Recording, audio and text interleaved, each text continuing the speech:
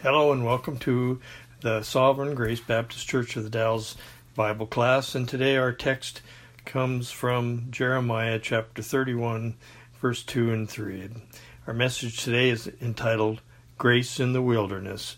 And boy, what a glorious chapter we have in this Gospel of Jeremiah. And we find that 20 times or more in this chapter the Lord speaks of what He will do for the church, what He will do for His people in delivering them, and the actions that He takes in their behalf. And so today we look at verse 31, chapter 31, verse 2 and 3. If you turn there in your Bibles, please. We'll read that. Jeremiah 31:2. Thus saith the Lord, the people which were left of the sword found grace in the wilderness, even Israel, when I went to cause him to rest. The Lord hath appeared of old unto me, saying, Yea, I have loved thee with an everlasting love. Therefore with loving kindness have I drawn thee. So it's important that we look at a few key words here, and of course those that were left of the sword expresses a remnant. A remnant according to the election of grace, as Paul writes in Romans, in his gospel in Romans. And grace is nothing more than and nothing less than unmerited favor based in eternal electing love. And of course the wilderness often in Scripture pictures the world, and sometimes referred to as the wilderness of sin.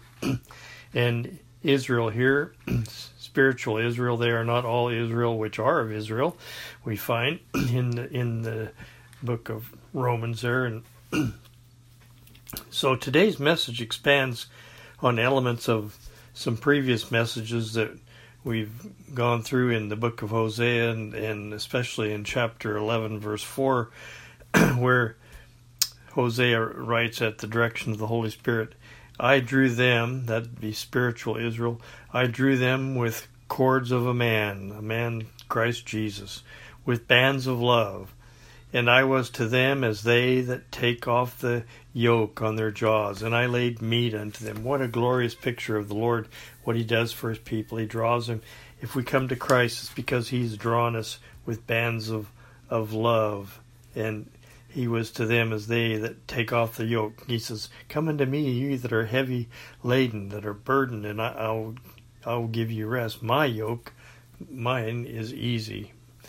So now I laid meat unto them. And so it's a clear declaration of God's love for the church. And again, the topic of today's message is this unmerited favor, this grace in the wilderness. And this everlasting love that we're talking about, this eternal love, is what that means. Everlasting, it means eternal. According to the manifold wisdom of God, and bestowed because of God's eternal purpose, which He purposed in Christ Jesus. We can find that in Ephesians chapter 1 and chapter 3. The second thing is that even at this present time, there's a remnant according to the election of grace. We find that from Romans chapter 11, verse 4 and 5. And here it's called a remnant, or a people which were left of the sword, in Jeremiah 31:2. And we'll look today at this cause and preparation and the effect of that eternal electing love that's the basis for all things in the church. And most notably, I'd like to call attention to a truth that could only exist in God, who changes not and whose compassions they fail not. That comes from Lamentations 3:2. It is the Lord's mercies that we're not consumed, because His compassions fail not. And we have that wonderful hymn that expresses that sentiment, that truth about God. Great is Thy faithfulness. And this could only exist in God, because in the fall man lost the spiritual ability to love spiritually and unconditionally. And that's how God loves the church, spiritually and unconditionally. And so as we look at that it could only exist in God, and as we look at these scriptures that talk about His eternal love and grace that He applies to us in the wilderness, we could look at these in Hebrews chapter 12, verse 3, it says, "Consider him," that's Christ, "that endured such contradiction of sinners against himself, lest ye be wearied and faint in your minds." And this brings us to what I would call our "when we were" verses.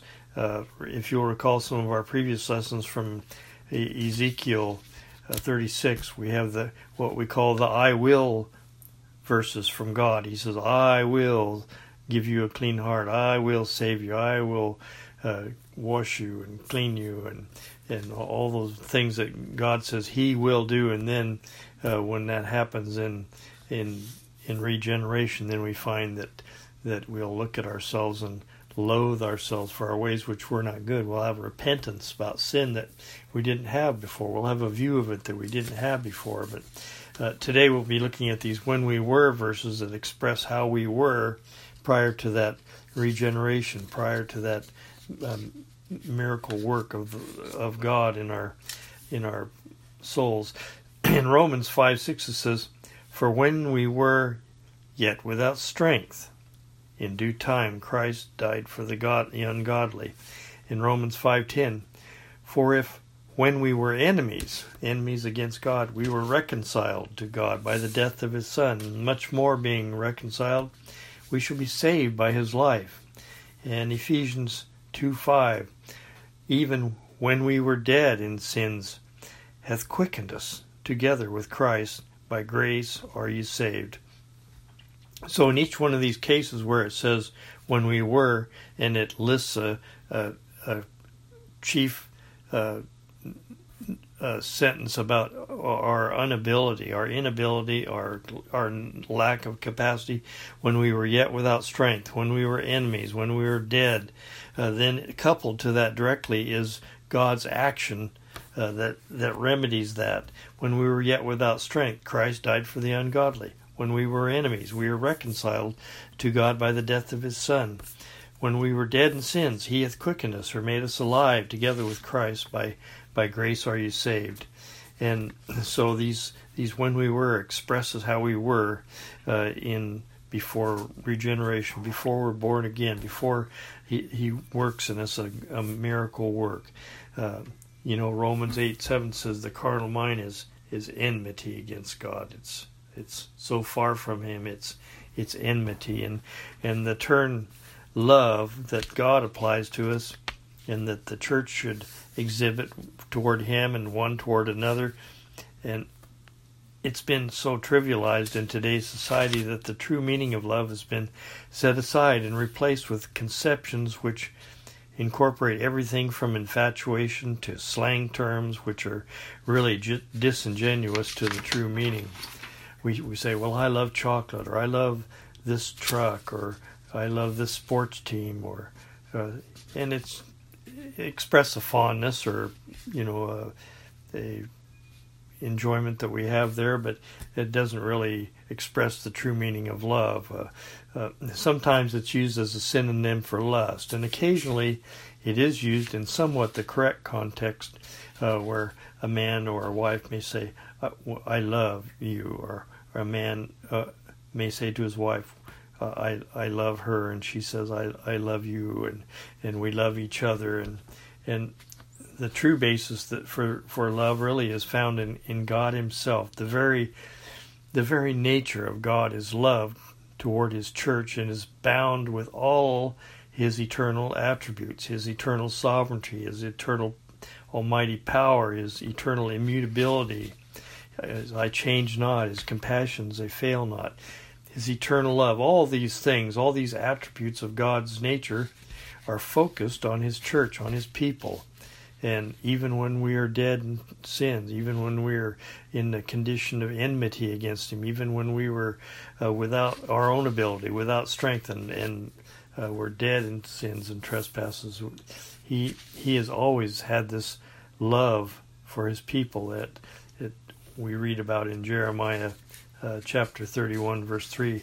The Lord appeared of old unto me, saying, Yea, I've loved thee with an everlasting love. Therefore with loving kindness have I drawn thee. And so we look at that with such wonder because it exhibits such grace to the church in the wilderness. All of man's, in natural man's nature, is not focused on love of or to God. It's said in Romans there, it's enmity against God, and Jesus has loved us eternally, and he was the lamb slain from before the foundation of the world for his people. There's no greater love that a man hath than he lay down his life for his friends, and that's how he views us. Even when we don't view him that way, he still looks at us and sees beyond our sin and sees that his blood covered it all. In Revelations 1:5 says, "From Jesus, the faithful witness, unto him that loved us and washed us from our sins in his own blood." How wonderful is that to find out, and we just don't have a glimpse of that until we've been born again. In John it says, unless a man be born again, he can't see the kingdom of God. Can't see it. Can't know it, can't understand it. 1 John chapter 4, verse 7 says, "Beloved, let us love one another, for love is of God, and everyone that loveth is born of God and knoweth God. But he that loveth not knoweth not God, for God is love." And this is the manifestation, or the making known of the love of God toward us, because that God sent his only begotten Son into the world that we might live through him. Instead of being dead in sin and trespasses, we might have life eternal. Herein is love, 1 John 4:10, herein is love, not that we loved God, not that we were the initial cause of that, but that he loved us and sent his Son to be the propitiation for our sins, the payment, the trade, the imputation of our sins to him, and the imputation of his righteousness to us. And there in verse 8 of this 1 John chapter 4, the end of that sentence is, God is love, and it's an eternal quality expressed. In 1 John 3:16 says, "Hereby we perceive or understand the love of God, because he laid down his life for the brethren." He laid down his life voluntarily. He sacrificed himself in our place because of his eternal love. And this eternal quality of his love is expressed in so many ways, and he's demonstrated his love to and for the church both eternally and in time. And the greatest expression of God's love is him, as we just read, him sending his Son to die in our place, the root of the gospel. Herein is love, not that we love God, but that he loved us and sent his Son to be the propitiation for our sins. 1 Peter 3:18 says, "Christ suffered for our sins, the just for the unjust." What good news! He suffered in our place, the just for the unjust. And so his love is expressed eternally, as we read in Jeremiah 31:3, "For the Lord hath appeared of old unto me, saying, Yea, I have loved thee with an everlasting love," or an eternal love, "and therefore with loving kindness have I drawn thee." And that's, remember we read, he draws us with the cords of a man, with the cords of love. And that's what Jesus expressed in John 6:44. He says, "No man can come to me except the Father which sent me draw him." and that's what has to happen. And we find out that when we do come to him, that's because he exercised his sovereign will, his sovereign grace upon us. We find that his eternal love is expressed in time in Galatians 4:4. Excuse me. "When the fullness of time was come, God sent forth his Son, made of a woman, made under the law, to redeem them that were under the law, that we might receive the adoption of sons." When the fullness of time, as we know it, was come, he came and dwelt among men and went to the cross in our place. It's expressed in abundance, God's love and grace for the church, expressed in abundance in Ephesians chapter 2, Verse 4, but God, who's rich in mercy for his great love, wherewith he loved us, rich in mercy for his great love, because of his great love, wherewith he loved us. Isn't that a wonderful thought for us to take to the bank every day? God, who's rich in mercy, because of his great love wherewith he loved us. God's love is expressed in grace according to his eternal purpose. In Ephesians chapter 1, we read that we like to read this whole chapter because it's so linked together, but we'll just read an excerpt here from verse 4 through 11.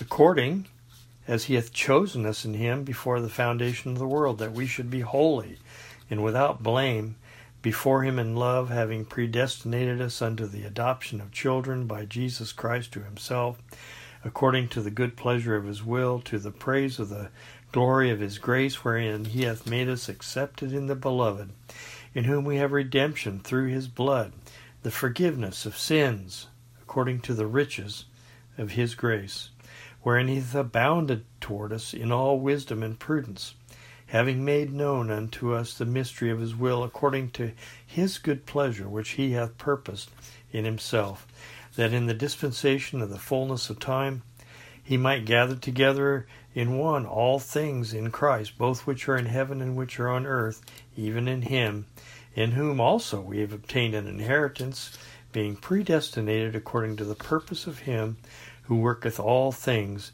after the counsel of his own will. All those things that we've looked at here, expressed in time, expressed in abundance, expressed according to his purpose, all contained in that little block of scripture there in Ephesians chapter 1. And we find it's expressed without merit. His love and grace for the church in the wilderness is expressed without merit. And in fact, it's expressed in spite of a lack of merit. And we read from Romans, the 9th chapter, and we usually take a look at Romans 9:11 through 15 here, but the earlier part of Romans 9 is just as valuable in Paul's writing here about his concern for his brother, and he expresses there in